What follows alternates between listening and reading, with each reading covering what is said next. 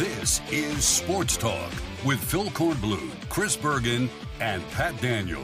Sports Talk is heard across the state on radio affiliates of the Sports Talk Media Network and is streaming live on sportstalksc.com, as well as Twitter, Facebook, and YouTube. The South Carolina Education Lottery lucky number to call in is 888-898-2525. That's 888-898-2525. Now, here are Phil, Chris, and Pat with tonight's edition of Sports Talk.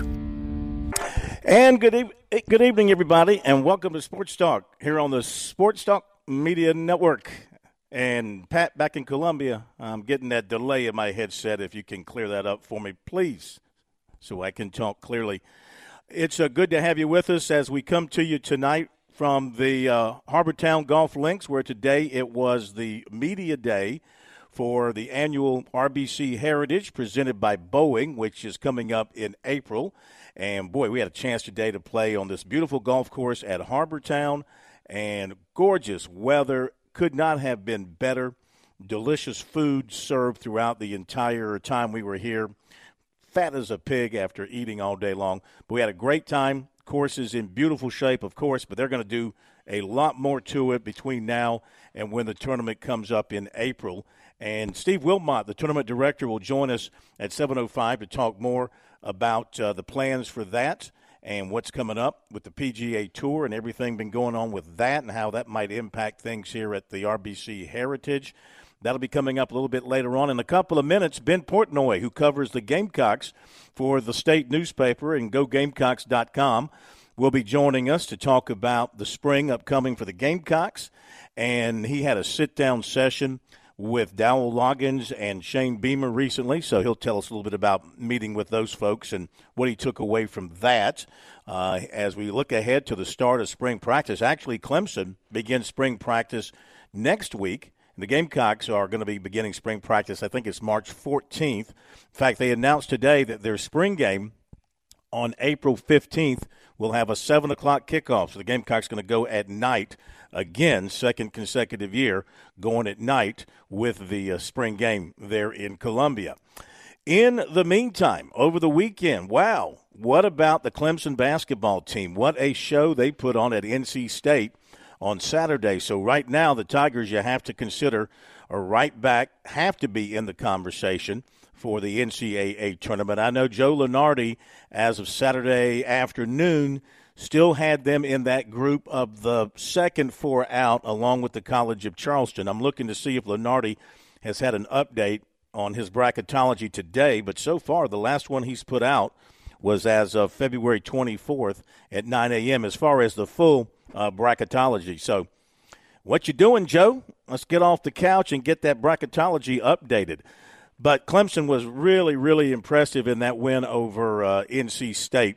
Man, they shot the lights out. They were knocking down everything. It was one of those days as a coach and as a player that you just kind of dream about, where guys who don't ordinarily make shots were making shots. Kind of like the way they shot the ball against Florida State when they beat them by 40, and somewhat like they did against Syracuse. And the Tigers had a huge lead all game long against NC State. A very impressive win for them on the road. Now they go to play Virginia tomorrow night in Charlottesville, and that's going to be huge because right now, as far as the top four teams in the ACC are concerned, you've got Pitt, which has emerged as the number one team at 14-4 in league play, and then Miami, which was upset by Boston College over the weekend. They're 14-5, and then you have Clemson and Virginia at 13-5, and Duke at 12-6 in league play. So Clemson, statistically, they still have a chance to win the ACC regular season championship. If they win out and go 15-5, they got Notre Dame Saturday, and they've got Virginia on the road tomorrow night.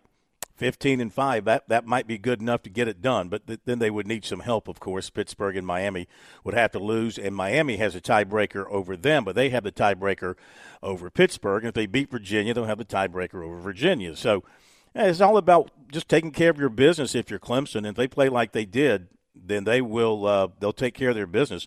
They moved up in the net to number 60 with 2 wins last week over Syracuse and NC State. So they've moved up quite a bit.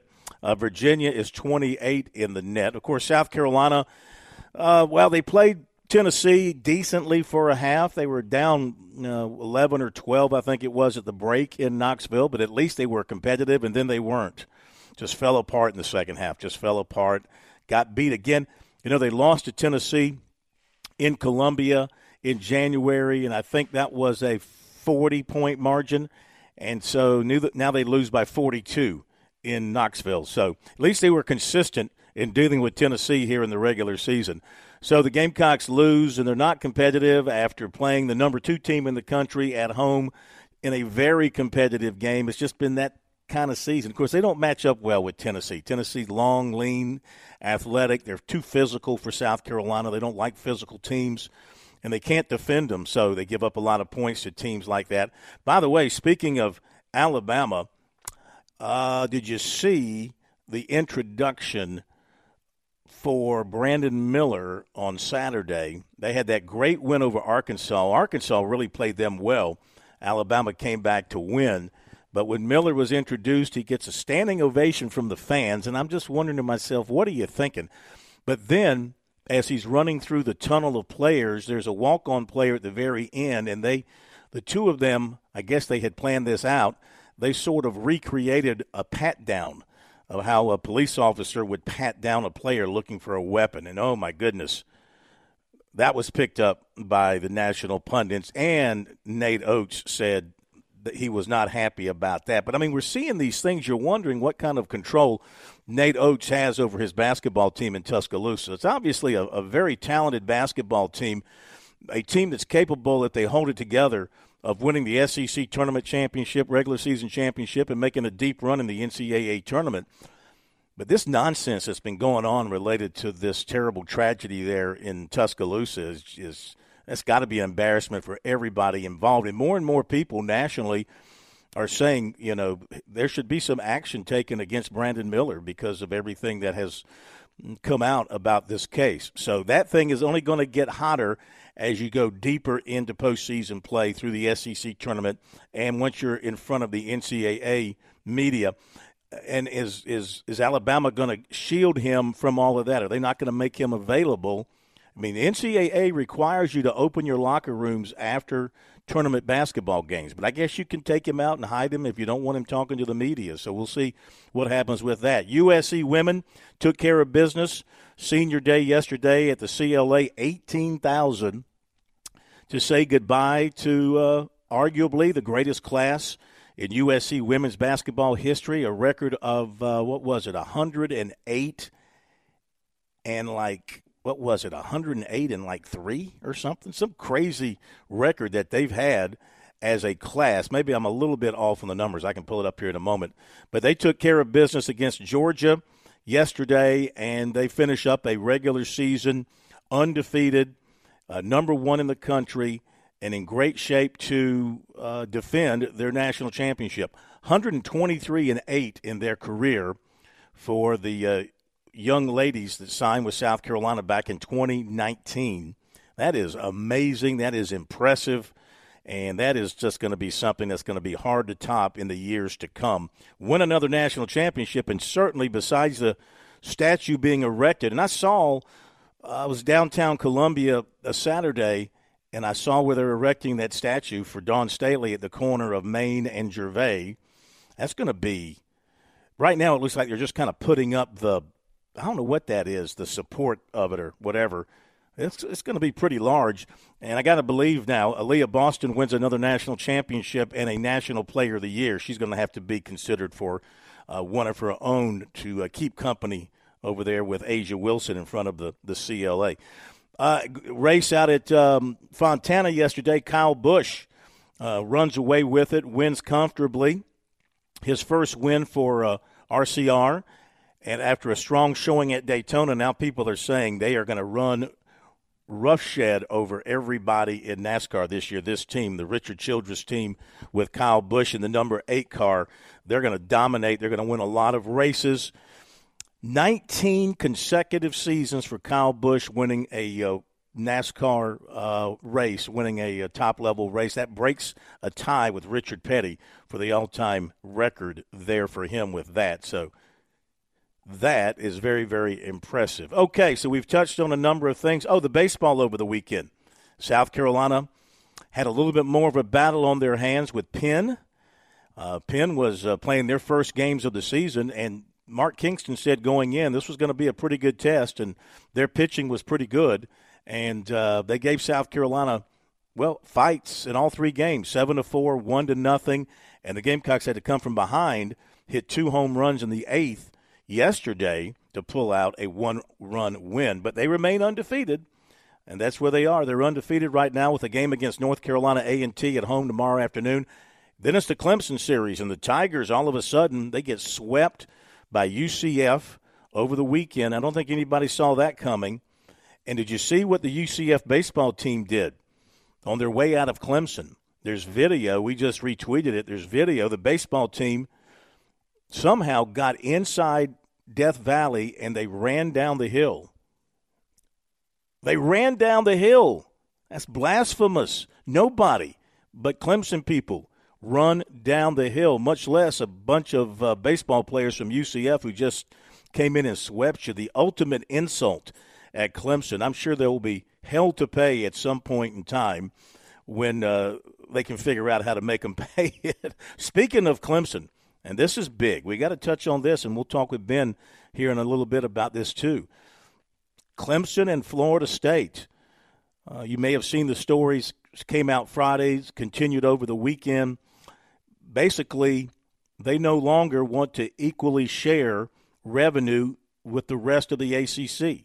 They believe that they alone should get more than the rest of their brothers in the ACC. Right now, the ACC is paying out about $36 million per team from their TV contracts, while the SEC in its most recent payout was $51 million. We all know the SEC is going to go way up with their new contract, and the people at Florida State and at Clemson, the ADs, have gone on record in these stories as saying, yeah, something's got to be done from our standpoint, for our brand, for what we're doing, which is a shot across the bow of the ACC because right now, their TV contracts are locked in through 2036. And so there's been talk of Clemson bolting to the Big Ten. How would that play here in South Carolina, Clemson in the Big Ten? And, of course, there's always the threat of going to the SEC in some way. So we got to talk about that as well. Our phone number, 888-898-2525, South Carolina Education Lottery lucky number here on Sports Talk. And since 2002, more than $999 million in lottery proceeds have been used to support K-12 programs in South Carolina. Learn more about the lottery's impact at sceducationlottery.com/educationwins.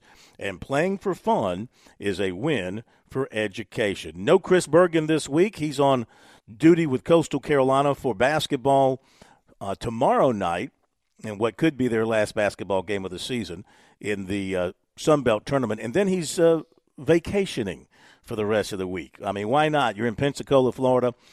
Why not take the fam down there and chill out and vacation? So he's not going to be with us this week. It'll be yours truly and Pat Daniel taking care of business. Let's go to our break, and Ben Portnoy from the state will join us. Looking forward to talking to Ben. He was here playing golf today, and I said, why don't you come sit in? Let's talk some Gamecock sports with you. And after I gave him a couple of stiff drinks, he agreed. So he'll be with us after the break.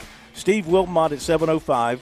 We got plenty of recruiting for you, too, so stay tuned for that. And we'll work in some calls, 888-898-2525. We'll be back in just a moment.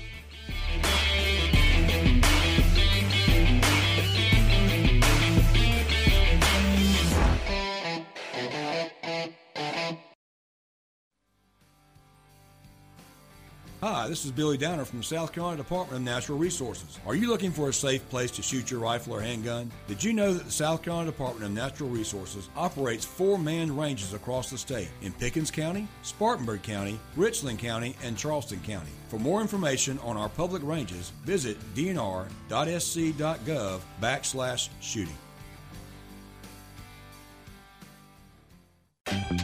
hope, life, and the Great Palmetto. What do these things have in common? Scholarship dollars. The SC Hope, the Life, and the Palmetto Fellow Scholarships are funded by the lottery players of this great state. And after 20 years, you've invested over $7 billion in education. $7 billion. Impressive. The South Carolina Education Lottery. When you play, we all win.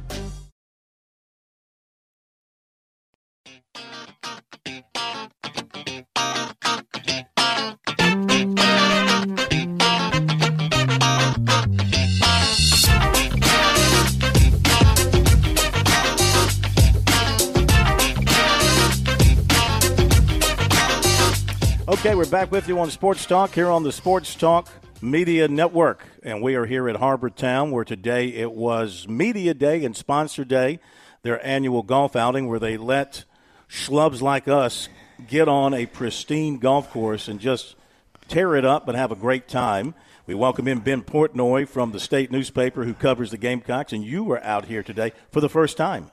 Yeah, it was my first time. I've been down to Hilton Head a couple of times just to visit and check out the beaches, but this was the first time I dug up the golf course a little bit. So apologies to the grounds crew that has to follow us after today. But there were enough good shots to keep coming back, right? So it was a great time though. Really, really cool, really picturesque, and really, really amazing experience. Yeah, I feel so guilty with each one of my huge divots that I leave out there. It just makes me feel guilty about tearing up such beautiful grass. But I appreciate you spending some time with us before heading back to Columbia. I wanted to pick your brain on some things looking ahead to South Carolina spring practice and other things.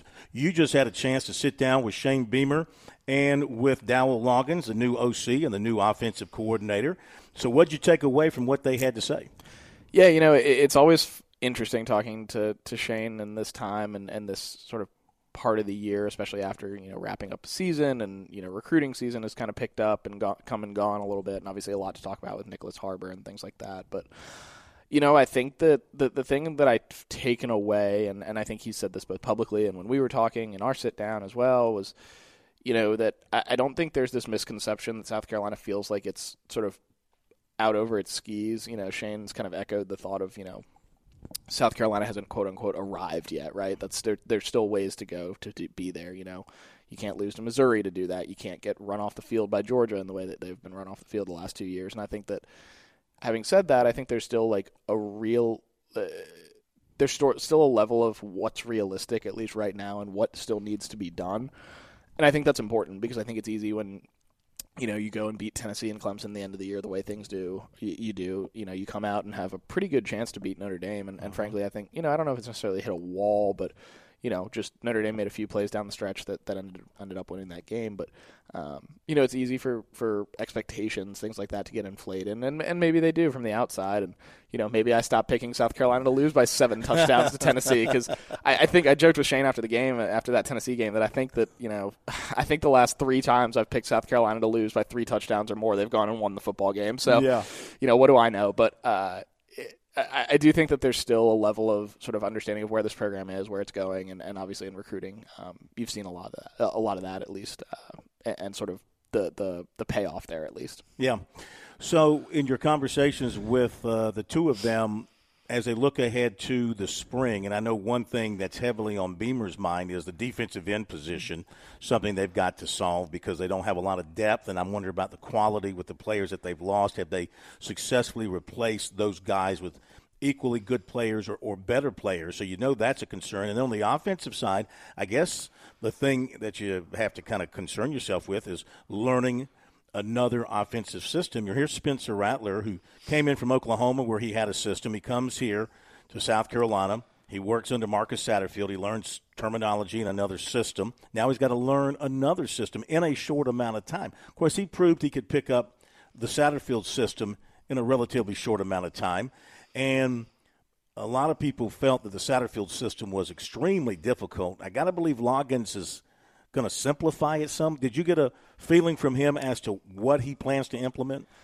I don't think X's and O's are quite there yet as far as the exact terminology. I think, he was actually saying and mentioned to me that, he was sort of figuring out what terminology works with guys and what sounds right. And there's all sorts of keywords and buzzwords and things like that go into calling an actual play. And he said he's kind of working through that right now. But, the funniest part, and I thought it was interesting, and you don't necessarily hear coaches say this all the time, but it was really interesting. He said, frankly, like, he said, and I'm paraphrasing a little bit, but he basically said, I came to South Carolina for two reasons. It was Shane Beamer and Spencer Rattler. And for a little bit of that, I wasn't sure if Spencer Rattler was going to be part of that equation. And he said it was, not touch and go necessarily, but, it was definitely long conversations with him and his family and his camp. And, Spencer spent a lot of time talking to his people and his camp as well and working through those things and kind of, the thing that I took away and I thought, is a really, admirable thing was that Dowell said, listen, like, I'm not your coach, but like I coached in the NFL for 16, 17 years. If this is the route you want to go through, you want to get ready for the combine, like I will do everything in my power to help you. And I'm here to help you and work you through that process with you, having not been your coach, but having had that experience. Like, he kind of said, like, look, I've been through the draft process. Like I can tell you right now what they're going to ask you in an interview at the combine, right? I can tell you what they're going to critique or what they're going to say it needs work. But on the flip side of that, if you come back, those are things we can work on and improve and all of those things. And so I thought that was interesting.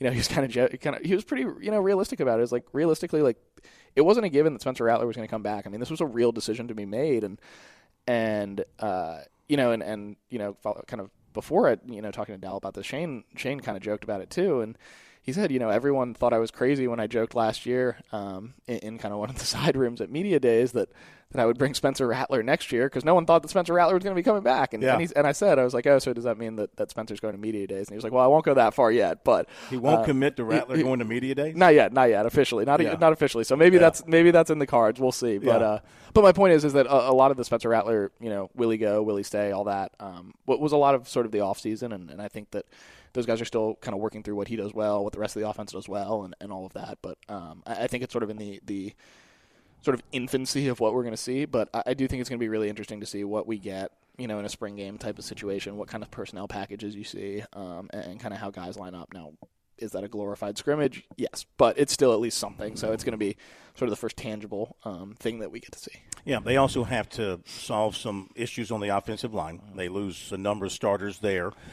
Running back, who's going to emerge at running back? I mean, that had to be a shock to them. Have you figured out anything more about Marshawn Lloyd? I mean, was it just simply, well, I don't know, was it simply anything? Have you discovered anything about why he opted to leave? This was a place where he could have carried the ball a lot in 2023. Was it just the allure of going out to L.A. and playing for Southern Cal? Yeah, not much more than what's been made public. I think, Marshawn made a decision for him and his family and then decided that USC was the place he wanted to go. And, we'll see. Obviously, it's a tie-in with Shane Beamer's old boss and Lincoln Riley being out in L.A. and all of those things. And, a little bit of a messy, well, not necessarily messy, but, a little bit of a wonky situation where, Marshawn probably is the bell cow coming back. But definitely a little bit of a weird situation, but I do think that South Carolina feels really good about what they got in Mario Anderson. I think he's going to be a guy that is going to be a really interesting player to track. Juju McDowell, I don't know that he's going to be a guy that can take, 15 carries a game, but I do think he can be really involved in the offense. And we saw that in the bowl game, frankly, some stuff to get him on the edge and in space and things like that. But you've also got Lavassier Carroll in the mix, and there's a thought that Dante Miller could maybe get an extra year of eligibility to at least round out some depth there. So I wouldn't be surprised to see South Carolina go after another running back in the transfer portal. Maybe that's what this comes to. You've also got 4-star DJ Braswell coming in. So you've got a few options, but you probably would feel pretty good about getting another running back in there. And as you alluded to, defensive end is probably on the top of the wish list as well. Yeah, Jordan Burch leaving sort of do you think that came as a surprise to them when it did happen? I think it was a little bit of a surprise, but I think it got to the point where it was ready. I think they knew it was coming a little bit. I think, as a coaching staff, I mean, these things, they get made public, but at some point, like, these things are known sort of internally a little bit before that. And I think that was the reality. I think South Carolina knew this was maybe heading that way. And I mean, the other piece of that is Gilbert Edmond left and is at Florida State now. And I mean, Gilbert Edmond played a lot of snaps and played a lot of really good snaps for South Carolina in kind of a tough situation where Jordan Strong goes down game 1 basically and game 2 against Arkansas and he all of a sudden is a starter and a guy that was probably going to be a rotational piece and all of a sudden is playing 90% of the snaps at defensive end. So those are two big losses and I said we were talking about what comes next, what's the next on the calendar, and and Beamer was talking about spring ball and the transfer portal, and I was like, I kind of joked. I was like, oh, so you don't feel like you're set at defensive end right now? And he kind of laughed, and he said, no, obviously, we joke about it, but obviously still looking for guys there, so we'll see. All right, we're going to hit the break. You got a few more minutes before you have to hit the road. We'll spend a few more minutes with Ben Portnoy of the State when we come back.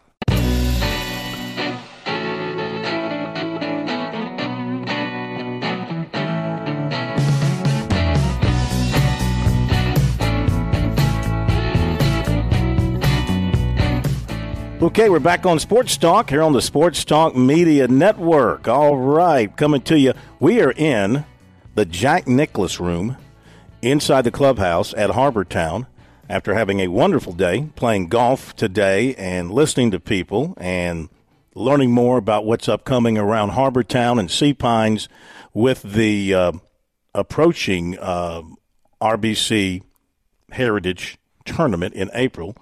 Presented by Boeing. Let's don't forget the good folks at Boeing who are involved in this as well.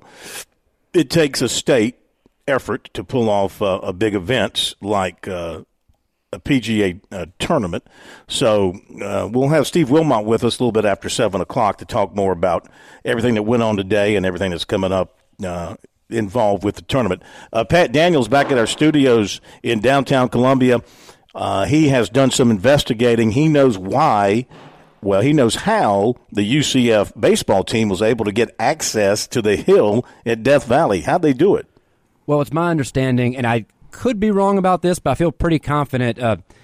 Going on for years now, typically when a baseball team, a visiting team, is at Clemson, in particular if they have a larger squad with them, they'll sometimes do their post-game showers in the visiting locker rooms over at Memorial Stadium. So it's my understanding that's how they got access into the stadium, was they were over there. And you can see in that video they're still in their uniforms. So I would guess they went straight from celebrating in Doug Kingsmore, went across the street, and before they actually took their showers and whatnot, they did a little celebratory run down the hill.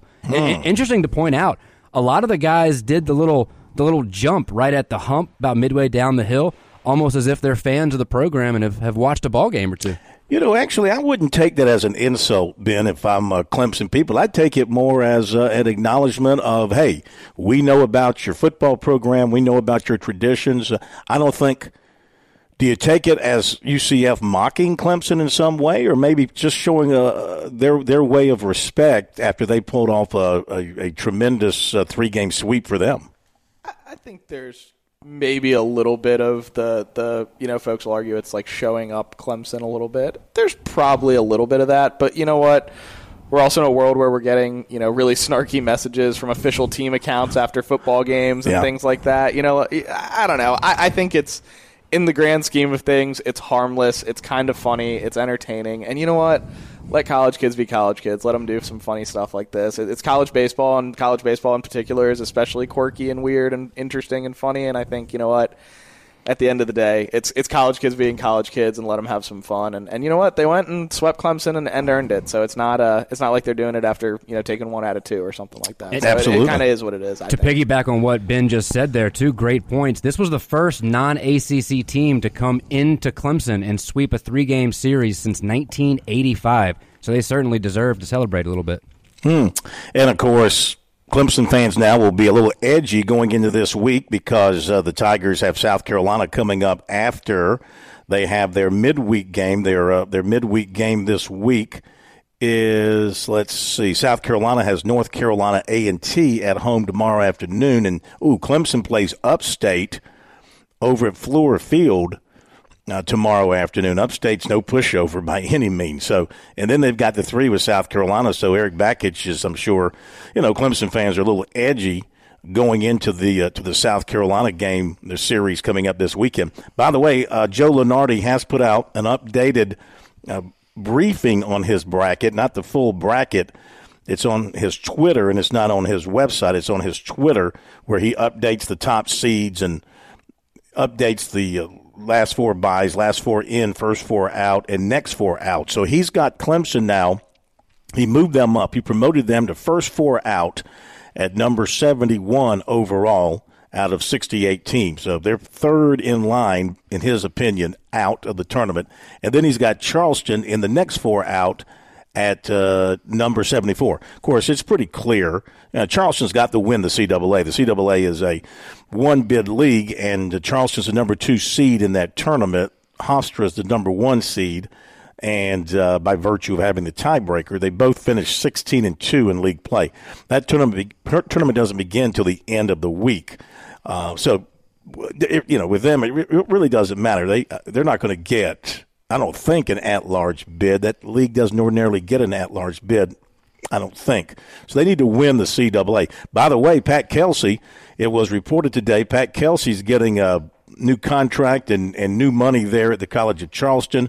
Let's see, it was reported by one of the basketball folks, I think it was Jeff Goodman, reported that Kelsey's getting a deal in excess of $1 million per year, sources have told at Stadium. So I guess he's not going to bolt for any of the other opportunities might come his way. By the way, our business, Ben Portnoy from the state is with us, and the media business is certainly not immune to things related to the financial crisis in this country and this, that, and the other. What was your reaction? Did you have any reaction when you saw that The Athletic laid off beat writers last week at some major universities around the country?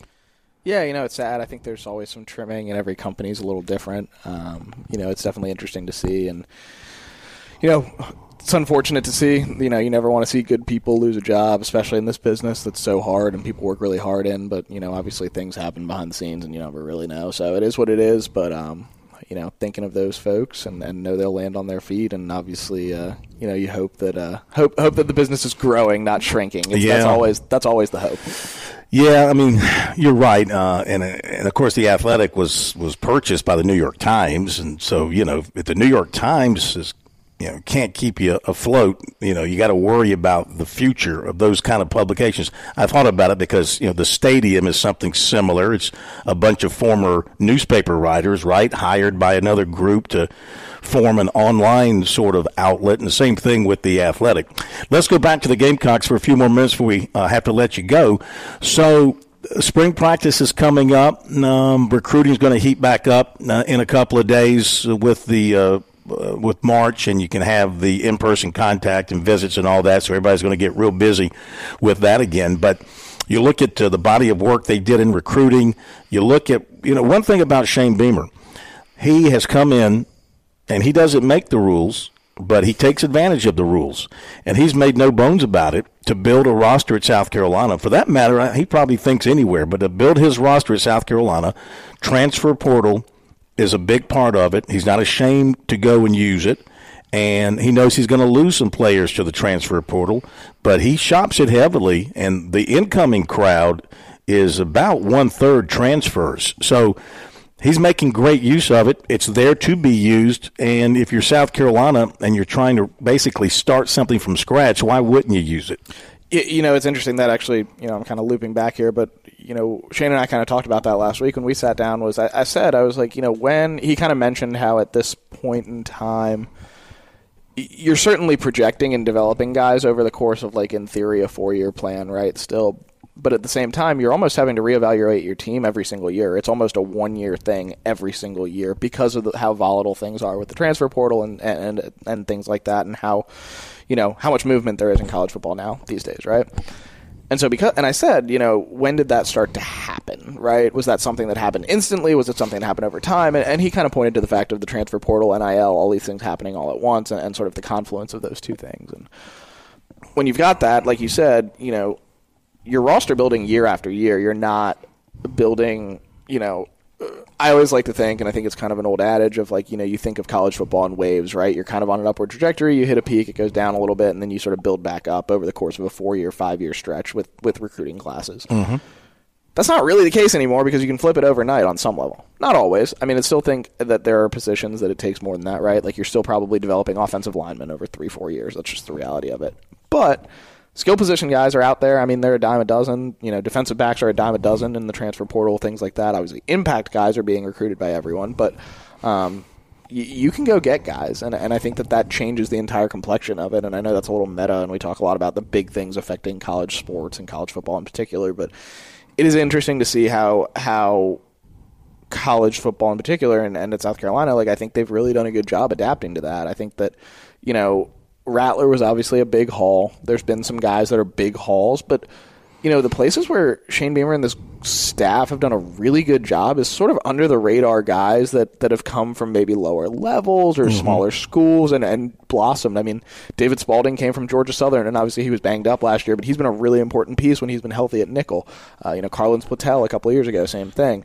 Last year it was Nate Adkins, who obviously turned into a really big piece for this team down the stretch. This year they went out and got Mario Anderson from Newberry. They went and got Nick Gargiulo from Yale, the offensive lineman, who I think is going to be an important piece and may end up having a shot to be the starting center this year. So there's guys like that South Carolina has done. It doesn't necessarily get talked about a lot because you've obviously got headliners like Rattler or Trey Knox from Arkansas and guys like that are big gets. But South Carolina's done a really, really good job at some of those sort of like big names at lower levels that have kind of climbed up or that they found, not necessarily out of nowhere, but sort of those guys that fill a need. And that's been really interesting to watch. I think that's been really good. They've done a good job with that. You look at a guy like Devontae Reed last year. Probably not an NFL guy, but filled his role and did exactly what you needed him to do. You needed a guy to replace Jalen Foster. He wasn't an All-American, but he played pretty well down the stretch when he was healthy, had some really good moments, played a strong safety role, played strongly at safety, not strong safety, excuse me. Yeah. A lot of words there. But, and I think, filled that role. And South Carolina's done a really good job hitting on guys like that over the last 3 years. And I think that's been a big part of why, they've been able to build some of that momentum and sort of shape those rosters. They have lost Freddie Kitchens, an analyst, big name, but an analyst who's going to North Carolina to be the tight ends coach. And they've had some other folks leave in the background. They've replaced them with some other people. These are folks who are normally pretty anonymous. You don't really know the analyst all that much. Their names pop up on message boards and stuff like that. Now, Freddie Kitchens was a big name because of his background, NFL coach and all that kind of stuff. So they lose him to a full-time gig there at North Carolina as the tight ends coach because they lost their tight ends coach to the Panthers. So they had to fill that. But for the most part, with the exception of Satterfield leaving to go to Nebraska and replacing him with Loggins, and, of course, the transition at offensive line, but Tinsley had been there doing everything on the offensive line for a long time. So I kind of don't want to call that a real change. He's kept his staff together, which I think is, if you love your staff and you think you got good people, keeping them together I think is huge in building your program and helping it get to that next level. Yeah, I mean, if you look at this, if you want to count Lonnie Teasley / Greg Atkins as a holdover from the initial staff. We can call it, South Carolina's got, on paper, 6 of the initial 10 people that Shane Beamer had on that first staff. Obviously, there was some shifting around before the first game was played, but, game 1 of the Beamer era, 6 of those 10 on-field assistants are still at South Carolina, and you can kind of call it 6.5/7 if you want to include, the variation of Greg Atkins and Lonnie Teasley. That's important, and you don't see it a lot in college football these days, and you look at sort of you look at the Nick Saban model, right? And obviously people are pulling from Nick Saban because Nick Saban's developed all these coaches and they're great coaches that work under him and going on to head coaching jobs. But being able to keep that staff continuity is really important. I mean, there are coaches on this staff that have turned down jobs. I mean, Shane Beamer's talked about it, that there's guys who have turned down jobs from bigger places. And he even mentioned, when we were chatting the other day, like there's guys on the lower levels, like assistant, analysts and guys off the field that have turned down bigger jobs from other places. And, we don't always know who those people are and things like that, but it's still the fact that that's happening is shows you that there's a lot of belief, I think, in what's going on. And that's not to say that South Carolina's going to turn around and win 12 games next year, but I do think that there's something to that in keeping that staff continuity and keeping up with those folks and keeping people in places where they can be successful. And I think they've done that in terms of retaining staff and all of those things. And some of those younger guys who have gone on to other stops are going on for bigger jobs. I mean, you look at a guy like Stanton Weber, who was an analyst under Pete Lembo last year. He's now at 28 years old, going to go be a special teams coordinator at Kent State Toledo. And so that's a really big jump for a guy that age. I mean, that shows you that they're developing young coaches onto bigger jobs, and in theory, you want to hire them back. But that's an important piece of that as well that I think sometimes gets overlooked. All right, let me ask you this last thing. Keep you for a couple more moments before you leave.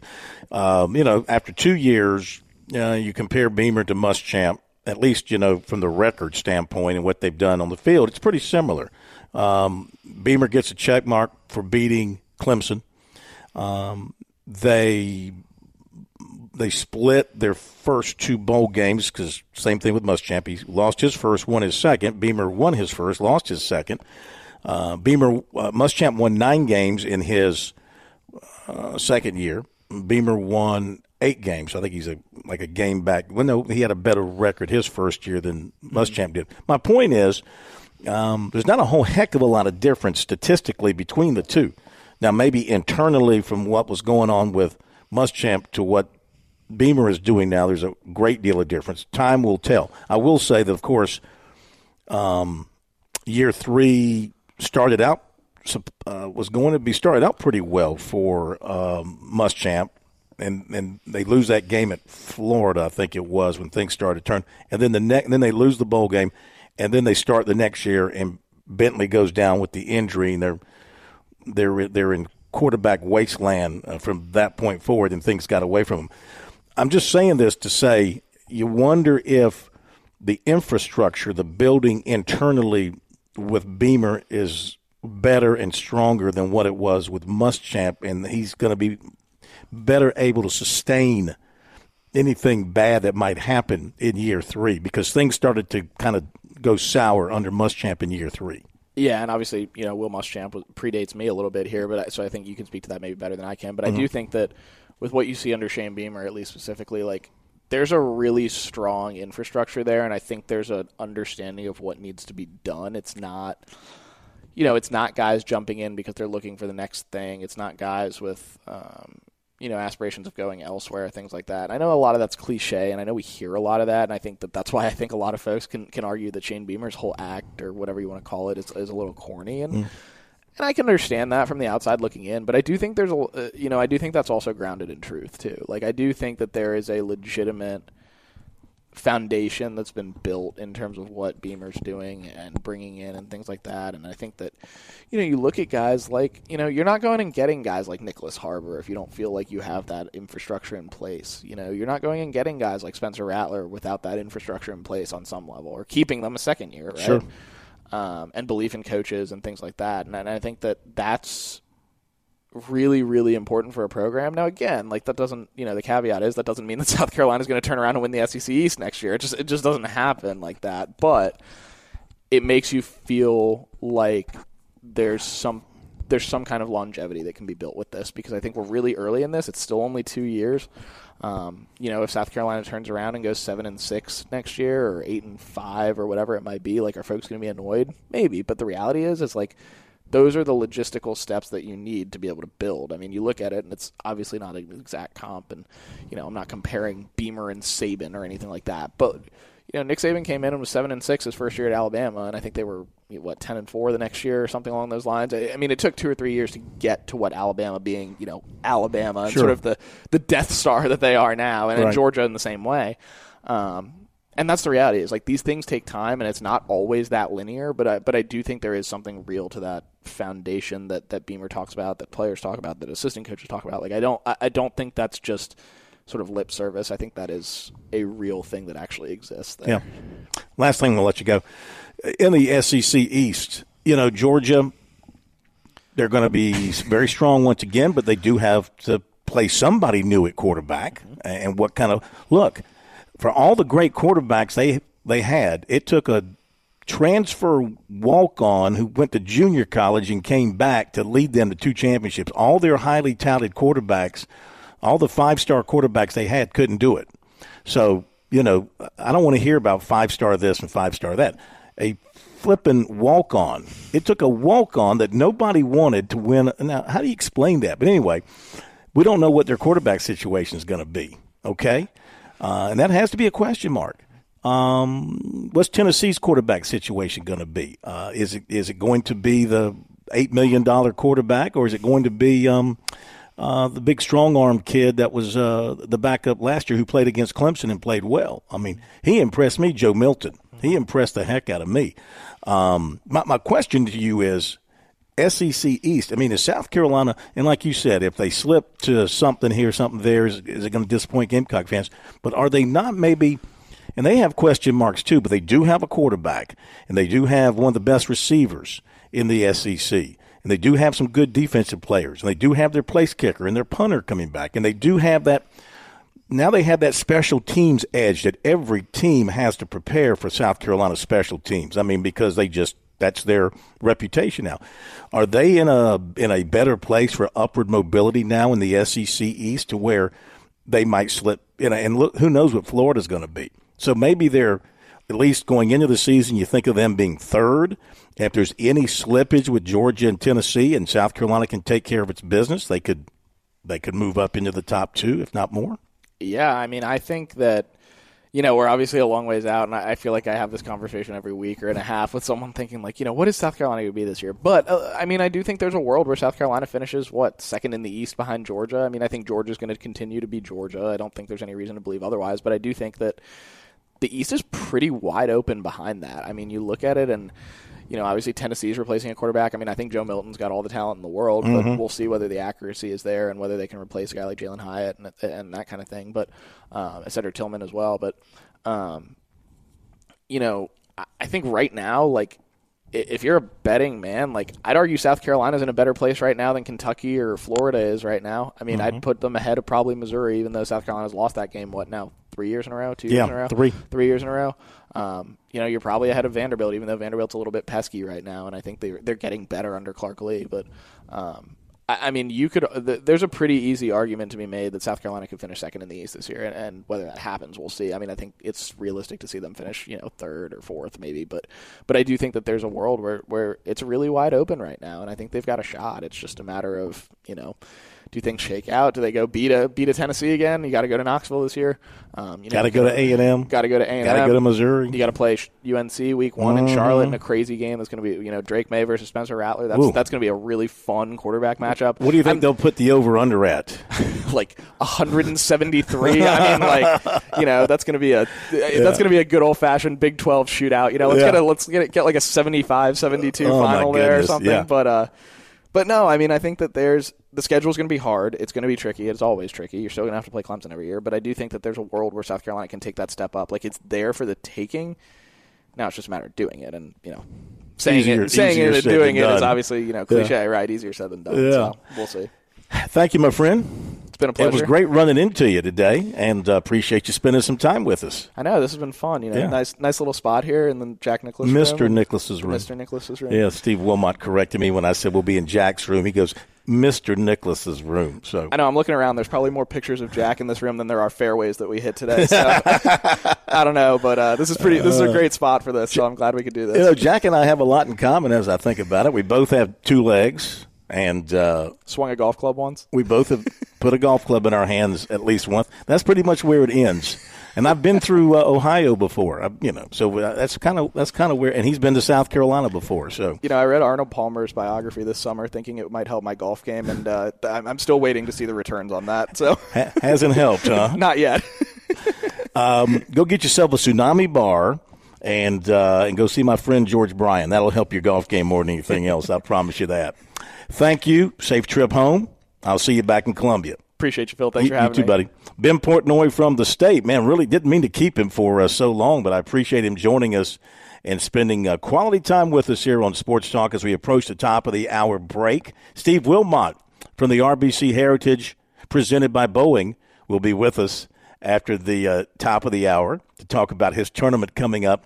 It's really only about 6 weeks away before it's here, so looking forward to that. Let me hit you up with a few other notes as we approach the top of the hour.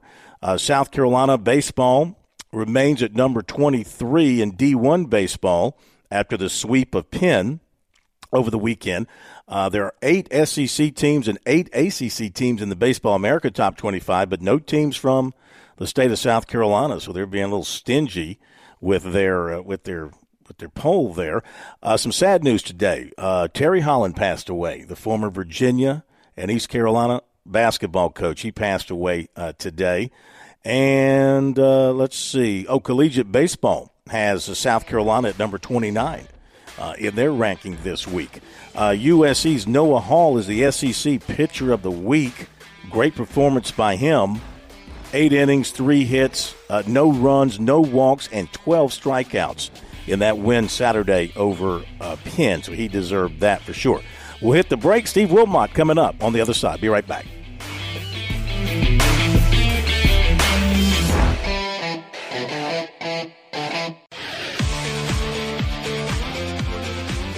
Welcome back to Sports Talk on the Sports Talk Media Network. You can reach the guys with the South Carolina Education Lottery lucky number, 888-898-2525. That's 888-898-2525. Now back to Phil, Chris, and Pat with the second hour of Sports Talk on the Sports Talk Media Network. All right, we are back with you, Sports Talk Media Network. Thanks again to Ben Portnoy of the State newspaper, GoGamecocks.com, thestate.com, BenPortnoy.com. Follow him on Twitter. What's your Twitter? At Ben Portnoy? At BPortnoy15. Okay. Follow him there. Safe trip back to Columbia. If I see you on the side of the road, I'll pick you up because I'll be about an hour behind you when I finish up here in the Jack Nicklaus room at the clubhouse here at Harbor Town.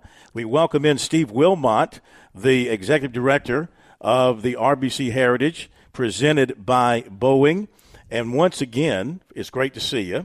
And thank you for doing this and letting us come out and have some fun today. No, well, thank you. And, this is something I look forward to every year. We do have a sponsor/media day, and I've done the show probably for the last 30 years, excuse me. But you have lost the 30 pounds. Well, that's another story, Was that too, a Freudian slip? Yeah. Well, people say, how long you been doing it? And I used to not talk about years. I used to talk about pounds. That's a good idea. But this is my 37th tournament coming up here in April, and you've been so kind and so good to us over the years. And, this is about us and about South Carolina and golf here in the Low Country, but also representing South Carolina, and we're all in this together. So it's going to be an exciting run here. It's obviously a natural fit in our state as big as golf is, and to have a PGA Tour stop as we've had here since 1969, not only a tour stop, but a premier tour stop on one of the most beautiful golf courses. These guys will play anywhere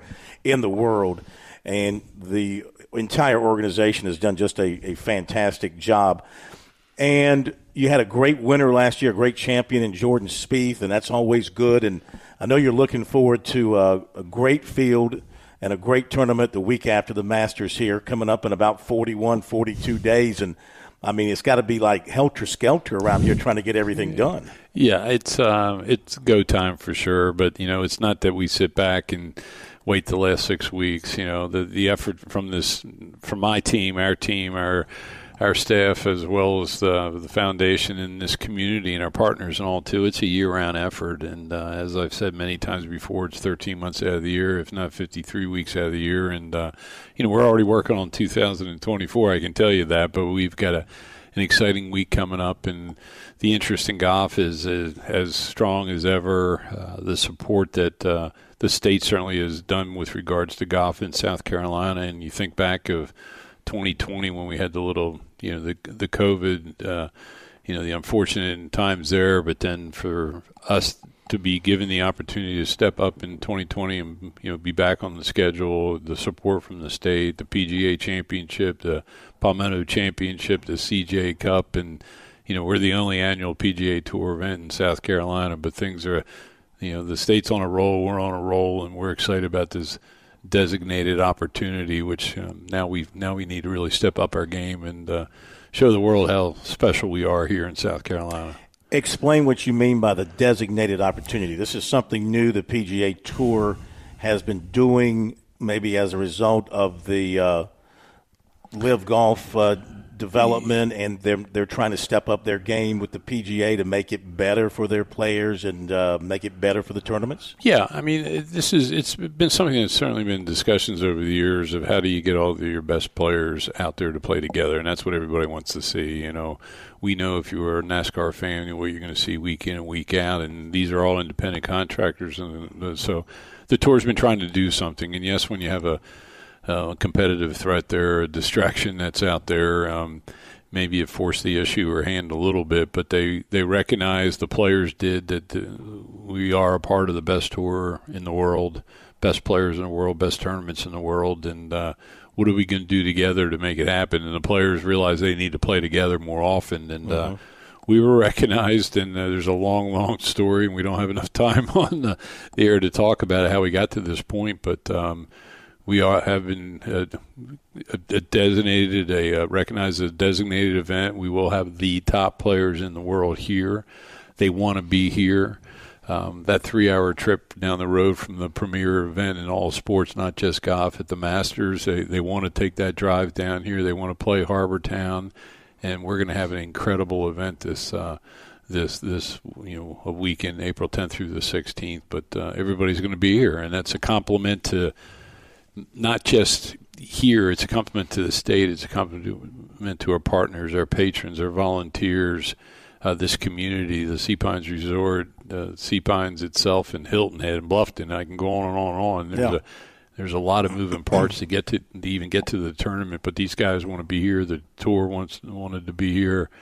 The networks did too, and CBS is really looking forward to stepping up their game as well too. And we're in the process of putting our best foot forward, and our AAA plus game, and we're going to do everything we can to make sure that, everybody realizes they made the right decision and wanting to be, for us to be designated and recognized. Visiting with Steve Wilmot of the Heritage. So my antenna goes up when you talked about best players in the world being here, and that's fantastic. Can you share with us like some of the more marquee names that are coming, like a Rahm, like a McIlroy, like of course Spieth will be back as defending champion. Dare I even throw out the initials TW? I mean, what can you share with us? Well, I can share what I did today too. Jordan Spieth and Sam Burns and Sahith Theegala and Cameron Young, and we've got some other past champions and all too. The official commit list is coming into place. I know who's coming with regards to accommodations and who's playing in the Pro-Ams, but until it's officially committed through the tour and working with them. But rest assured, it's going to be an incredible week, and a week that might even be expanded a little bit in the size of our field, because we are a limited field, an invitational event, 132 players. But due to the fact of the timing with the announcement of the designation, that they really couldn't change some of the categories because of planning and tournaments and some other things. So we can anticipate a field bigger than 132 because of all the players that would be coming, which is a good problem to have. Yeah. But then it also, if you get another 18 players, it's 18 caddies, 18 families, 18 more courtesy cars, 18. But guess what? That's a good problem to have. Right, so, right. So now, as a designated tournament, does that mean they've jacked up the purses in a lot of these tournaments? Does that affect what you guys will be paying out as well? Yeah, as of just before the announcement, we were at $8.3 million purse. We are playing for $20 million. So I guess you can say it was jacked up pretty good. Yeah. So I think back of back in '87, my first tournament, and the purse was $450,000. So to be at $20 million, that's pretty amazing. But that's in due part to a lot of things. And again, I thanked a lot of partners, but RBC stepped up in a huge way. Boeing, as our presenting partner, did too. Our secondary partners, and certainly the support that we've had from Columbia and the state too is a part of this. Being where we are, and it's good to be us. And I mean everybody. There's tournaments out there that wish they're in this position, and and I want to stay in this position, and I want to make sure that we continue from this level of elevating the experience for everybody too, because we want to make sure that we're going to have new players, new caddies, new patrons, new sponsors, new volunteers, and we want them to all have a good experience. Yeah. I mean, our ticket sales are through the roof, and we could sell as we could have last year, but the experience is important to us, and we want to make sure that first-time player who might not have been here in a long time, you think of those guys, the Scotty Schefflers and the John Rahms and Roys that they've been here, but they haven't been here that often. But for them to be here, for them to come here, we want to make sure that they their experience was good. But that new spectator that might have never been here but they want to come, we want to make sure parking is okay. We want to make sure they get through the ticket check line okay. We want to make sure the restroom lines are okay, and the merchandise lines and the concessions. So we're sensitive to that. We've been given an incredible opportunity to be a designated event, but we want to make sure we elevate the experience for everyone else too, so that the tour and the players and everybody else realize, we made the right decision by going to Hilton Head the week after the Masters. How do you feel about what the PGA Tour has done in response to the development of Live Golf, just the measures that the PGA Tour has done to make the tour better, like this designated tournament idea that yours and many other tournaments have been granted, and the increased purses? Are they doing the right things? Are they taking the right steps to keep themselves as the preeminent golf tour in the world? Yeah, I mean, there's no question. There's some things that every day we didn't know what our threat was going to say or do. So it's not like you can prepare for something. So there was some things that, oh my gosh, they just decided to do this. What are we going to do? But there are some incredible people in Ponte Vedra and around the world with the PGA Tour and the leadership of Jay Monahan. It hasn't been easy. But they're weighing every option. You think how many title sponsors are out there, how many host organizations are out there, how many how many different facilities and all that would love to be in this position. But it's also they're trying to figure out what's best for the game of golf, and we're a part of it. It's not that I'm drinking the Kool-Aid down at Ponte Vedra, but what they've done, the support they've given us, they're incredible partners of ours, and one of the reasons we're here is because we've been good partners, and it's the best tour in golf, and we're one of the premier events in golf, and following the premier event in all golf and sports. That we want to make sure that we continue to keep on keeping on. So, what do you think is going to be the end game here between the PGA Tour and Live Golf? I know you've got, not you, but I know there's things in the courts that's going to be happening. There's lawsuits going back and forth, blah, blah, blah. Some people like to compare it, and it makes sense to me. It's a rebel league like the AFL was against the NFL, and eventually they merged and became what they've become today. A lot of hard feelings, a lot of nastiness been going back and forth. Can you see the players who have – and I know you've got to miss not having like a Dustin Johnson here, for example, a South Carolina guy who's not going to play here right now. But can you see somewhere down the road a unification, a reunification, these guys being welcomed back to the PGA Tour? From the competition, from inside the ropes and the play, I really can't comment on that. I do because I don't know. Yeah. I don't foresee it changing anytime soon. Like all of a sudden we're going to sit down at the table and let's talk this through. Mm-hmm.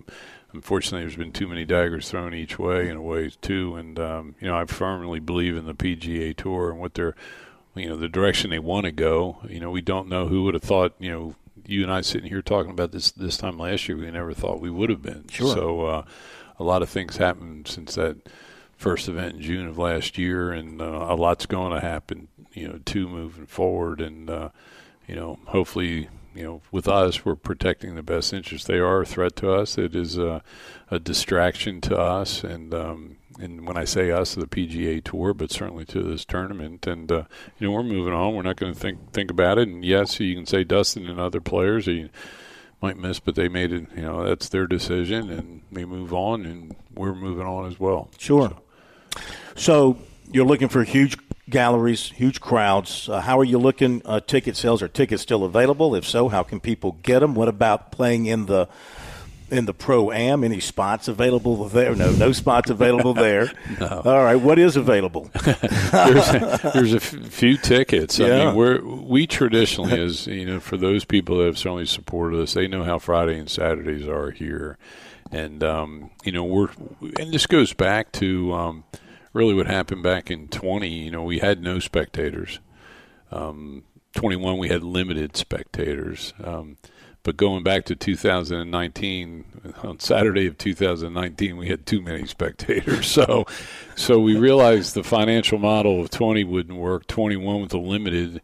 So last year, if you saw, we managed the numbers. We didn't want to get the 19 numbers. When we were when we were at capacity and sellout, it was 20% of what our capacity was. And the opportunities that we have here is we're still managing those numbers and those days. That Friday and Saturday, we're going to have 4, if not 5 Saturdays. That's how I look at it. And from a football perspective, how I like to say things, we're going to have 5 Super Bowls. But the tickets are going. There's no doubt in my mind, and this isn't a sales point, right, because I'm more sensitive from the experiential side, the operational side, and things too, that will be sold out, and that's coming sooner than later. And we're managing those things now because we want to make sure we do the right things and have a great experience for everybody. And I got to think, too, from having been inside the ropes here, playing the course, that from a spectator standpoint, this has got to be one of the better layouts in that you can get close to the players. It's a flat walking surface. There's a lot of good viewing areas on the course. I mean, look, I know it can get 5 and 6 and 8 deep around a green and stuff like that, and you have to be 6'5" to see over people. But by and large, it's a great walking track for the spectators, and you can kind of get up a little close to the players as they're positioning themselves for their shots. Yeah, yes, absolutely. But it's a challenge we have, though, too, being that it is flat, that, we don't have parallel fairways, and we have homes on certain sides. So, we can't necessarily walk spectators on both sides, and through, it's a challenge we have, but guess what? We have a pretty unique, special venue, and we love how it is and all. But when you're flat too, you do have some, some viewing areas that make it a little tough. And you played out there today. We have some new, bleachers out there behind 7T. We put some on 7 green. We're sensitive to those. Yes, our sponsor is extremely important, as I said, but those spectators that support us too, we want to make sure they're able to view and see too. And we don't want to be 10 deep. We don't want to be 20 deep. And, if we had the hills like TPC courses and it's built for stadium golf, that's another story. But, you can't necessarily sit down on the side of a hill here and, watch golf. Mm-hmm. But we're truly looking at that. That's something we take serious. And, yes, at the end of the day, the bottom line is giving back, and that's for charity. And for every ticket we sell, it goes to charity, but we also want to make sure we're doing the right thing. Well, thank you again for having us out here. Thank you for putting us in the Jack Nicklaus room. This is fantastic.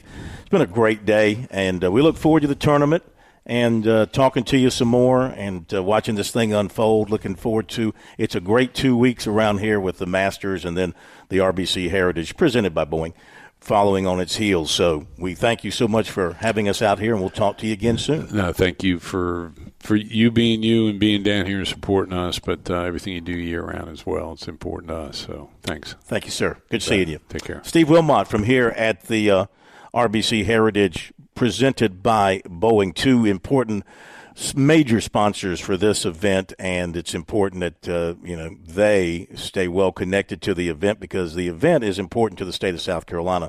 There's no question about it. All right, we're going to hit the break here on Sports Talk, and we'll come back and we'll dive into recruiting coming up in just a couple of minutes. Got some more notes to update for you as well. We got one ACC basketball game tonight, and North Carolina is going to be in action. In fact, they are in action against Florida State. North Carolina needs every win it can get, and 12-12, 11-14 to play in the first half there. We'll be back for more here at Harbortown in just a moment. George Bryant for Tsunami Bar Sports, our inventor, David Abernathy, has always said Tsunami Bar technology allows us to take the training to the grass. Now I know through my sport of golf that natural agility can be converted to athletic ability. And why is this, Tsunami Robbie? Transferring the training to the grass. This may be the most undervalued characteristic of the Tsunami flexible bar technology. The Tsunami bar action loads and unloads at the concentric and eccentric transition points. This is what we call reversal forces, and the Tsunami bar is the only bar and training device that I know of that can train these reversal forces adequately at speed. Hey, this is Phil Kornblut. The Tsunami Bar is a terrific training device, whether you're working on your fitness or your golf game. It's convenient, it's easy to use, and you won't feel beat up afterwards. Be sure to click on the digital ad on sportstalksc.com and get 5% off any order using promo code BBB5. Don't wait. Order today. Score a touchdown with Founders Federal Credit Union. With services like Founders Online and the Founders app, you'll enjoy all the perks of a big bank with local personalized service. Not a member? Joining Founders Federal Credit Union is easy. Visit RelaxJoinFounders.com or one of our 37 convenient locations to see if you qualify for membership. Relax with Founders. Terms and conditions apply. Founders Federal Credit Union is federally insured by NCUA. Life. It has its ups and downs. Sometimes it's little things like hitting every red light or dropping your cell phone. Maybe it's the bills, rent, or pressure at work. But when it comes to the South Carolina Education Lottery, you should never feel like playing will solve everything. The lottery is a game. It's played for fun. So set a dollar amount. Expect not to win and make sure responsibilities, family, friends, and work come first. Visit playresponsiblysc.com.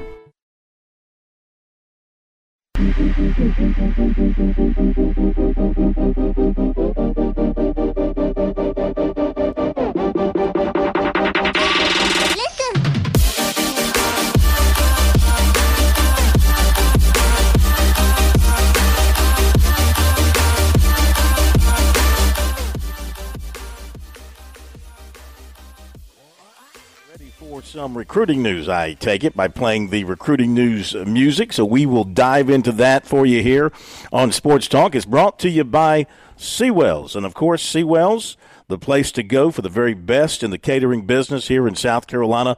For about 80 years, the Seawell family and staff have been handling all your planning and catering needs all across the state of South Carolina at their facility on Rosewood Drive or at your venue. Online at SeawellsCateringSC.com, and you can reach them on the phone at 803-771-7385. And, of course, the daily luncheon buffet continues every day at Seawells 11 to 2. Make sure you get over there for that because it is simply spectacular, to put it mildly. So updating some recruiting, running back Daniel Hill out of Mississippi, Meridian, Mississippi, and South Carolina is building a very strong relationship with him, he tells us. Shane Beamer's been working him hard, and so has running back coach Montario Hardesty. He said since they offered him, it was very exciting, and they've been in regular touch, and Hardesty's been to the school several times, and they talk regularly. In fact, they did a virtual visit with him and his parents last week, and so that was big for him to learn more about South Carolina than what he already knew about them. This past season was his first at running back after moving from receiver. He's also a track athlete, and his versatility, he believes, is what has impressed Hardesty the most about him.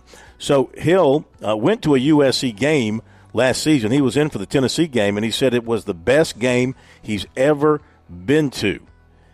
And he said the atmosphere was unbelievable to him, and thus the relationship he's been building with the Gamecocks has been very, very good to this point.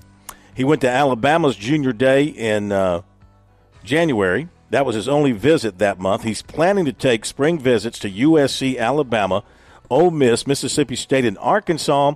He is trying to finalize dates around his track schedule. He said Hardesty has talked to him about an official visit with the Gamecocks on June 22nd. He is named a top 10 of USC, Tennessee, Mississippi State, Ole Miss, Texas A&M, Auburn, LSU, Penn State, Arkansas, and Alabama. He has not put his favorites in any particular order at this point. Last season, 1,371 rushing yards, 21 touchdowns. He caught passes for 623 yards and 4 touchdowns. Per his father, on Sunday, 2025 quarterback Ryan Montgomery, 6'3", 200 of Findlay, Ohio, will visit Michigan March 12th, Michigan State the 18th, Kentucky the 30th, Clemson April 1, USC April 2, Georgia April 4, Florida April 6, Ohio State April 15th. Montgomery visited Clemson for a game last November.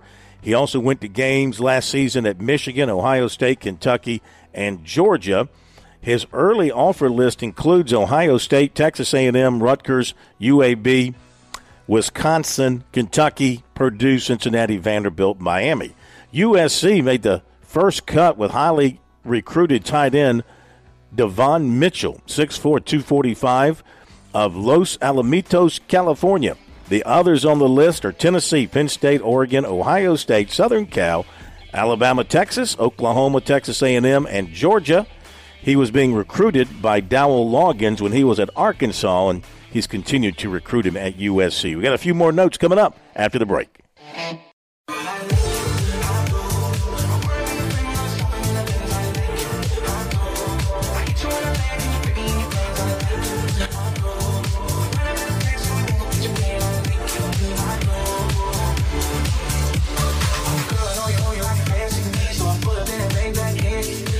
All right, back we are, Sports Talk Media Network here on a Monday night. What a way to start the week. I know for most of you, Mondays are lousy, miserable. They just suck. Not for the Corn today. Today was fabulous. Fabulous. I could do this every Monday. I could be a Monday qualifier. Give me a chance to be a Monday qualifier on the PGA Tour, Pat. Now, Pat, you know, as I mentioned, you and Ben Martin are buddies. You've known Ben Martin for a long time. I mean, you know what a pro golfer looks like. I mean, you think I could, if I went through the Monday qualifying process, do you think I could make a living on the PGA Tour? Oh, gosh, just thinking back to college, and hey, Ben, if you're listening by chance, missed you, brother. Hadn't spoken to him in a number of years now, but back at our time together at Clemson, just the amount of hours that he would spend out at their practice facility, just hitting balls, he and Kyle Stanley, I mean, that was basically their home. He would joke with us at times that he was out there on the range or on the course or at the practice facility or something golf-related far more than any other aspect of life, whether it was sleeping, school, hanging out with family, being at the apartment, whatever. They were always practicing. So if you have that in your back pocket and you're willing to put in the time, I'd give you a chance. You never know. Find yourself a little U.S. Open, go through the qualifiers. Maybe they'll give you a shot. Well, I tell you, if you can shoot 98 or above and qualify, then I'm in. I'll be in great shape. My team today was not all that bad, as a matter of fact. We didn't finish last. Now, we were, our handicaps, the four of us, if you took out the four handicaps we had and you averaged them out, our handicap came to about a 16 on average, okay? So that was helpful. We had several holes like certain players would have two strokes on a particular hole, and that player would par the hole, so that's an eagle for us on the scorecard. So we had a few holes like that kind of kept us in the fray, but I think the winning score was like 50, which is 21 under par here. It's par 71. Our score was 59. We're 59. Not bad. Everybody in golf would like to shoot a 59, But again, we were helped by the handicap. Anyway, let me wrap up the recruiting report. We can take some phone calls. 888-898-2525. South Carolina Education Lottery lucky number here on Sports Talk. So we talked about the Ryan Montgomery, the quarterback. We talked about Devon Mitchell. USC offered 2025 offensive tackle Josh Petty, 6'3", make that 6'5", 245 out of Roswell, Georgia. USC commitment quarterback Dante Reno was offered by Miami, according to 24/7 Canes. I think they're wasting their time, but they did offer. USC target wide receiver Amari Jefferson was offered by Michigan State and Ole Miss. Riverside defensive tackle Marcus Downs was offered by Kentucky. LSU is also a recent new offer for Downs. He also has Georgia, Auburn, Virginia Tech, Duke, North Carolina, Arkansas, and Miami among his offers. And he has set visits with Tennessee March 4th and Georgia Tech April 1st. Northwestern running back Turbo Richard was offered by Ohio. Running back Cortez Lane has transferred from Camden to Cardinal Newman. He's not yet received any offers, but he did visit Tennessee for their junior day back in January. He went to Georgia for a game last season. He also visited USC several times going back to 2021. He's also been to North Carolina and NC State. He said he is also drawing interest from North Carolina Central, Charlotte, James Madison, Appalachian State, and Liberty. He plans upcoming visits to James Madison, North Carolina Central, and Charlotte Last season, he rushed for 794 yards and 10 touchdowns. He caught 33 passes for 469 yards and 7 touchdowns. 2026 quarterback Cameron McMillan of Fairfield Central landed his initial offer from Marshall. There you go with recruiting for right now. Keep in mind the dead period ends as of March 1st, so in-person contact can resume. Players can start making visits to campuses, coming in for spring practices and the like. You'll see a lot of that happening all around the state and around the country here in the days and weeks to come as we go through a visitation period in March and also for a good bit of April as well.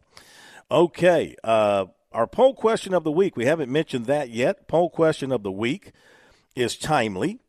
Gamecocks and Clemson renew their baseball rivalry this weekend, first at Doug Kingsmore, then at Fluor Field, finally at Founders Park. How will the series turn out? The answers are Clemson sweeps. Clemson wins 2 of 3. USC sweeps. USC wins 2 of 3. Of course, people feeling pretty salty about the Gamecocks right now since they're 8-0, and Clemson just got swept by UCF. But this is a whole new weekend this weekend, and you never know what's going to happen when these teams get together. You know what you can do, Pat? You can throw the record books out the window. That's what you can do. But 56.6% of 322 votes say the Gamecocks take 2 out of 3. Another 31.7% say the Gamecocks will sweep.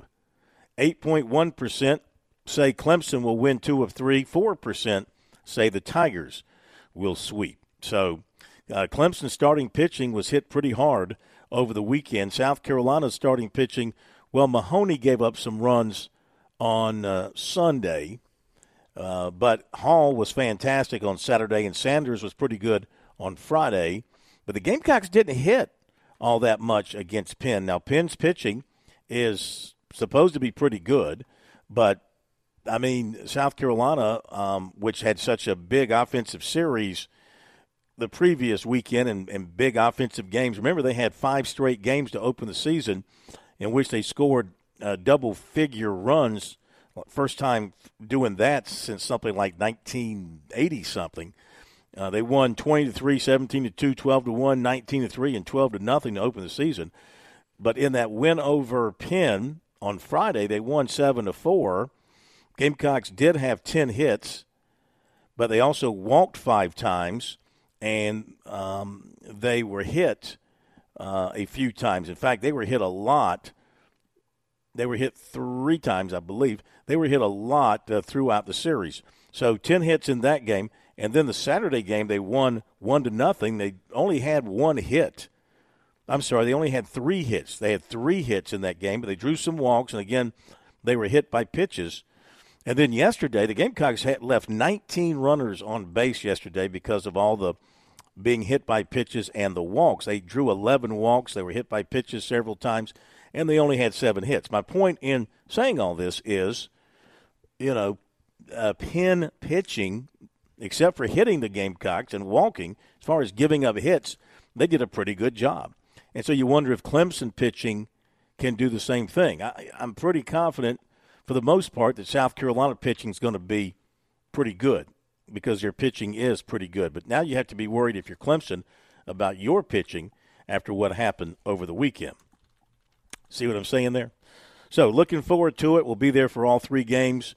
Have the show up at Clemson on Friday, covering the games on our website, sportstalksc.com, and on Twitter at sportstalksc. Okay, so got time for some calls, 888-898-2525. Gamecock Larry was holding. Pat, is he still with us, or did he finally fall asleep? Gamecock Larry is still there. He must have some very important stuff to talk about. He has been hanging on for some time now. He is what we call a trooper. Indeed. Gamecock Larry, you're first up on the phone lines this week on Sports Talk. Great to have you. How are you? I'm hanging in there. I dozed off a couple of times, but I woke up. I was still, you still have me on, so. But I ain't going to talk no baseball. much today. I want to talk about our lady game, Dawn Staley's team. Mm-hmm. I don't know whether to call them Lady Gamecocks No, can't do that. Gamecocks or what. Just Gamecocks. So what do you call They're them? just Gamecocks. They're just Gamecocks. They're just Gamecocks. Okay, I want to talk about the Gamecocks. Dawn Staley's Gamecocks. There you go. We got 3 games supposedly in the SEC tournament. Friday, we either play Arkansas or Missouri. I hope it's Missouri. We owe them ladies outhouse whipping because they beat us last year. And then I hope we play Kentucky Saturday because we owe them a outhouse whipping. And then Sunday, I hope we play Ole Miss because they almost give us a bad whipping, but they didn't do it. Now, I got one other thing to say, and I'm going to get off of here. Tiger Bryant, another record shattered by the Tigers. You cannot say the Tigers are the only ones that ran down the hill. What about that Tiger Bryant? Where in the world is your security? Where is your security, Tiger Bryant? But now we're going to talk about the baseball games tomorrow, Wednesday, when they let me on. But that's all I got to say, Tiger Bryant. No more Tigers on the one to walk down the hill. Talk to you later. Come on, y'all. Go Gamecocks. All right, Larry. Thank you very much. Tiger Bryant, I'm sure, will respond at some point in time. Is that true? Is that UCF the first team ever, the visiting team ever, to run down the hill at Clemson? Something like that. That's a good point made there by Gamecock Larry. That sounds like a Tim Beret question right there. Yeah. I bet he'd know that. Yeah, I mean, it'd have to be done under the darkness of night. It's not something you could do with the fans there or anything like that when anybody was watching. So that's an interesting question. I wonder if anybody else has ever managed to do. I know one thing. Don't you think in the future Clemson's going to tighten things up with visiting baseball teams lockering inside Death Valley because of this? All right, if they quote-unquote snuck in, and again, we already acknowledge they typically will shower over there, but if they were not supposed to go run down the hill and did that on their own, as these videos suggest, then yes, absolutely, I would imagine Clemson will do something. If you go through Twitter right now, you can see a number of current and former Clemson football players who have retweeted these videos very unhappy about what happened on their field. But again, I'd like to point out, we don't know the full context, and we tend in the media to kind of run with things without knowing all the information. For all we know, Clemson let them do it. For all we know, there was a representative from Clemson that walked them over there because they requested to run down the hill. So I don't want to be too certain one way or the other because we don't really know the full context of what happened other than that there was video evidence of the baseball team celebrating by running down the hill. There's one way to prevent that, of course, and that is don't let the team go in there and sweep you. That might be one way to prevent them from running down the daggone hill. Could you imagine the Gamecock football team, after winning in Death Valley back in November, somehow working their way over to the hill and maybe climbing up it and then running back down it?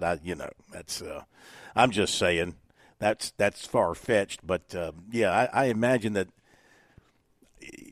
I mean, do you think the UCF people called up Clemson and say, hey, would you mind if our guys ran down your hill? Maybe Clemson, like I said, they took that as a compliment to the history of the hill and it being one of those monumental college places that these visiting athletes wanted to touch and participate. Or were they mocking Clemson? That was the thing.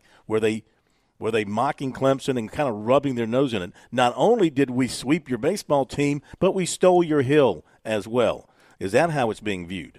That's a great question. And remember, Coach Bakich also, I don't have the exact quote in front of me, but he was asked about that, and he mentioned how it stung especially on top of the fact that they got swept by a team that was, I think the quote he used was mouthy, just saying how UCF were running their mouths all weekend long from the dugout. So then on top of that, to get swept in your own stadium and then have them go and run down your football stadium hill, didn't exactly mince words there, but to your point, if you don't want that to happen, maybe stop them from sweeping you. Absolutely.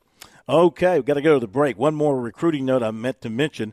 That is just a reminder that David Easy Omumi is going to be announcing on Wednesday. That's the running back from Sewanee, Georgia.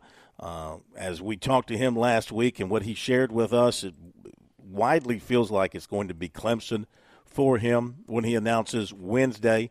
So keep an eye on that. If you're a Clemson fan, looks like you may be pretty close to filling that running back hole on your 2024 recruiting class with David Easy Omume.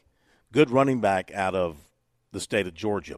We'll hit the final break, and we'll come back and catch up on some other news notes.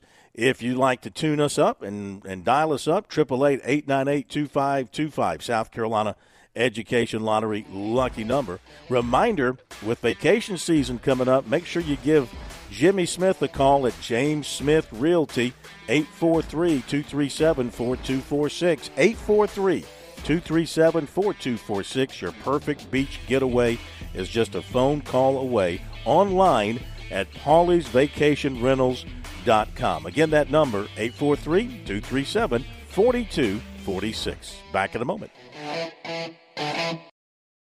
Hi, I'm Jim Corbett. I've been an attorney for more than 30 years. There's one thing I've learned about injury cases. It's you need the personal touch. You need the lawyer to get to know you and describe your damages. You don't want a case manager talking to an insurance company and then talking to you and then talking to maybe to a lawyer with limited experience at the last minute to try to settle a case. I talk to you. I find out what your case is about. Jim at JimCorbettAttorney.com. Jim at JimCorbettAttorney.com for your injury cases.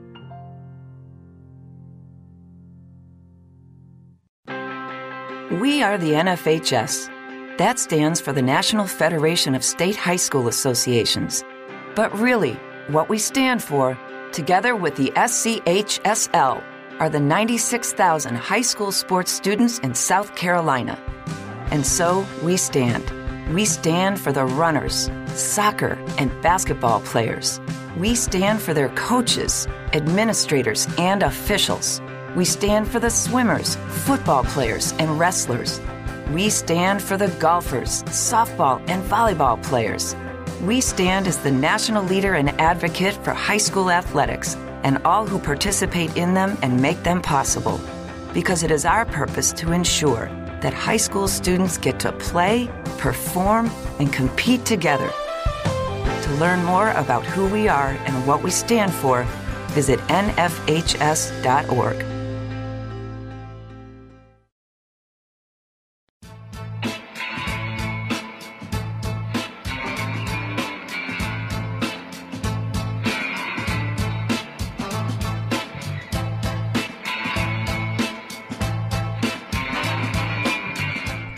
All right, final minutes on Sports Talk tonight from here at Harbor Town. And make your plans on getting down to Harbor Town for the RBC Heritage presented by Boeing. 41 days away and counting. If you don't have your tickets, you better move quickly because if you heard Steve Wilmot, tickets are going pretty quickly. So you want to be a part of it. It's one of the great events in South Carolina every year. That's for sure. Okay, a few other things to update. Basketball, North Carolina now, they've blown it open against Florida State at the half, 43-25. Tar Heels on top. High school basketball to catch you up on the upper and lower state championships. So on Friday, 2A girls, Gray Collegiate girls and boys both beat Keenan in 2A girls and boys. In 4A girls and boys, North Augusta beat Wade Hampton in girls. Lancaster beat Greenville in boys. This is upper state play, of course. Then on Saturday, in 1A girls, Denmark Olar beat St. Joseph's, and in 1A boys, Christ Church defeated Great Falls. 3A girls, Wren over Southside. 3A boys, Wren beat Travelers Rest. So both Wren teams are going to the state championship. And tonight in 5A girls, Malden is playing Spring Valley, and Lexington is playing Dorman in 5A boys. We'll see if we can get an update for you. In fact, Pat, while I'm doing this, if you can check and see if you can find updated scores on that, that'd be wonderful.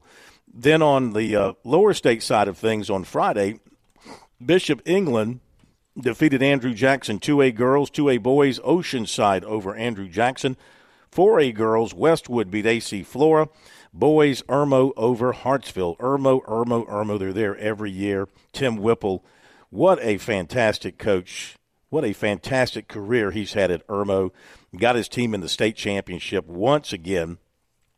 On Saturday, 1A girls, Military Magnet beat Lakeview, and Scotts Branch boys beat Estill. So 1A girls, Military Magnet wins, and 1A boys, Scotts Branch wins. 3A girls, Camden defeated Lower Richland, and 3A boys, Crestwood knocked off Orangeburg Wilkinson. Tonight you've got Sumter and Stratford in 5A girls, and in 5A boys, Conway against Goose Creek. Pat, were you able to ID anybody with any scores on those games tonight? No, I was not. Okay, that's why we call you the best in the business at what you do. I didn't actually even hear what you said, to be fair. I wrote in the chat asking what score you wanted me to look up, and I might be able to find it for you. Well, that's okay, because when in doubt with high school sports here, we turn to our man Lou Bazjak from the state. So we've got Lexington High School is down 20-17 in their game. So Lexington High School, this is 5A boys. Lexington High School is playing are they playing Conway? Is that the one's playing Conway? No, they're playing Dorman. My bad. So Dorman leading Lexington 20-17. In 5A girls, you had Malden defeating Spring Valley 67-50. So Malden advances. This is Upper State, and Malden defeats Spring Valley 67-50. Let's see if we have any other scores, courtesy of Lou and his Twitter. He's obviously at the upstate game, so I'm looking for any help with the lower state games, but I'm not seeing it there, so we'll have to look elsewhere and see if we can find it. In the meantime, we'll tell you a couple of other things of importance, and those would include the following. We've got Furman. How about Furman winning the Southern Conference regular season championship? They beat Samford. Mike Bothwell and Jalen Slauson, the all-time winningest players now in Furman history. Between them, or together, I guess, 112 wins. And congratulations to Furman, but here you go again. You got to win the tournament in Asheville. There's just no other way to put it. To make the NCAA tournament, you got to win the SoCon tournament in Asheville, which begins later this week. USC freshman Ethan Petrie is one of the national players of the week by Collegiate Baseball after hitting .435 with 5 home runs this season.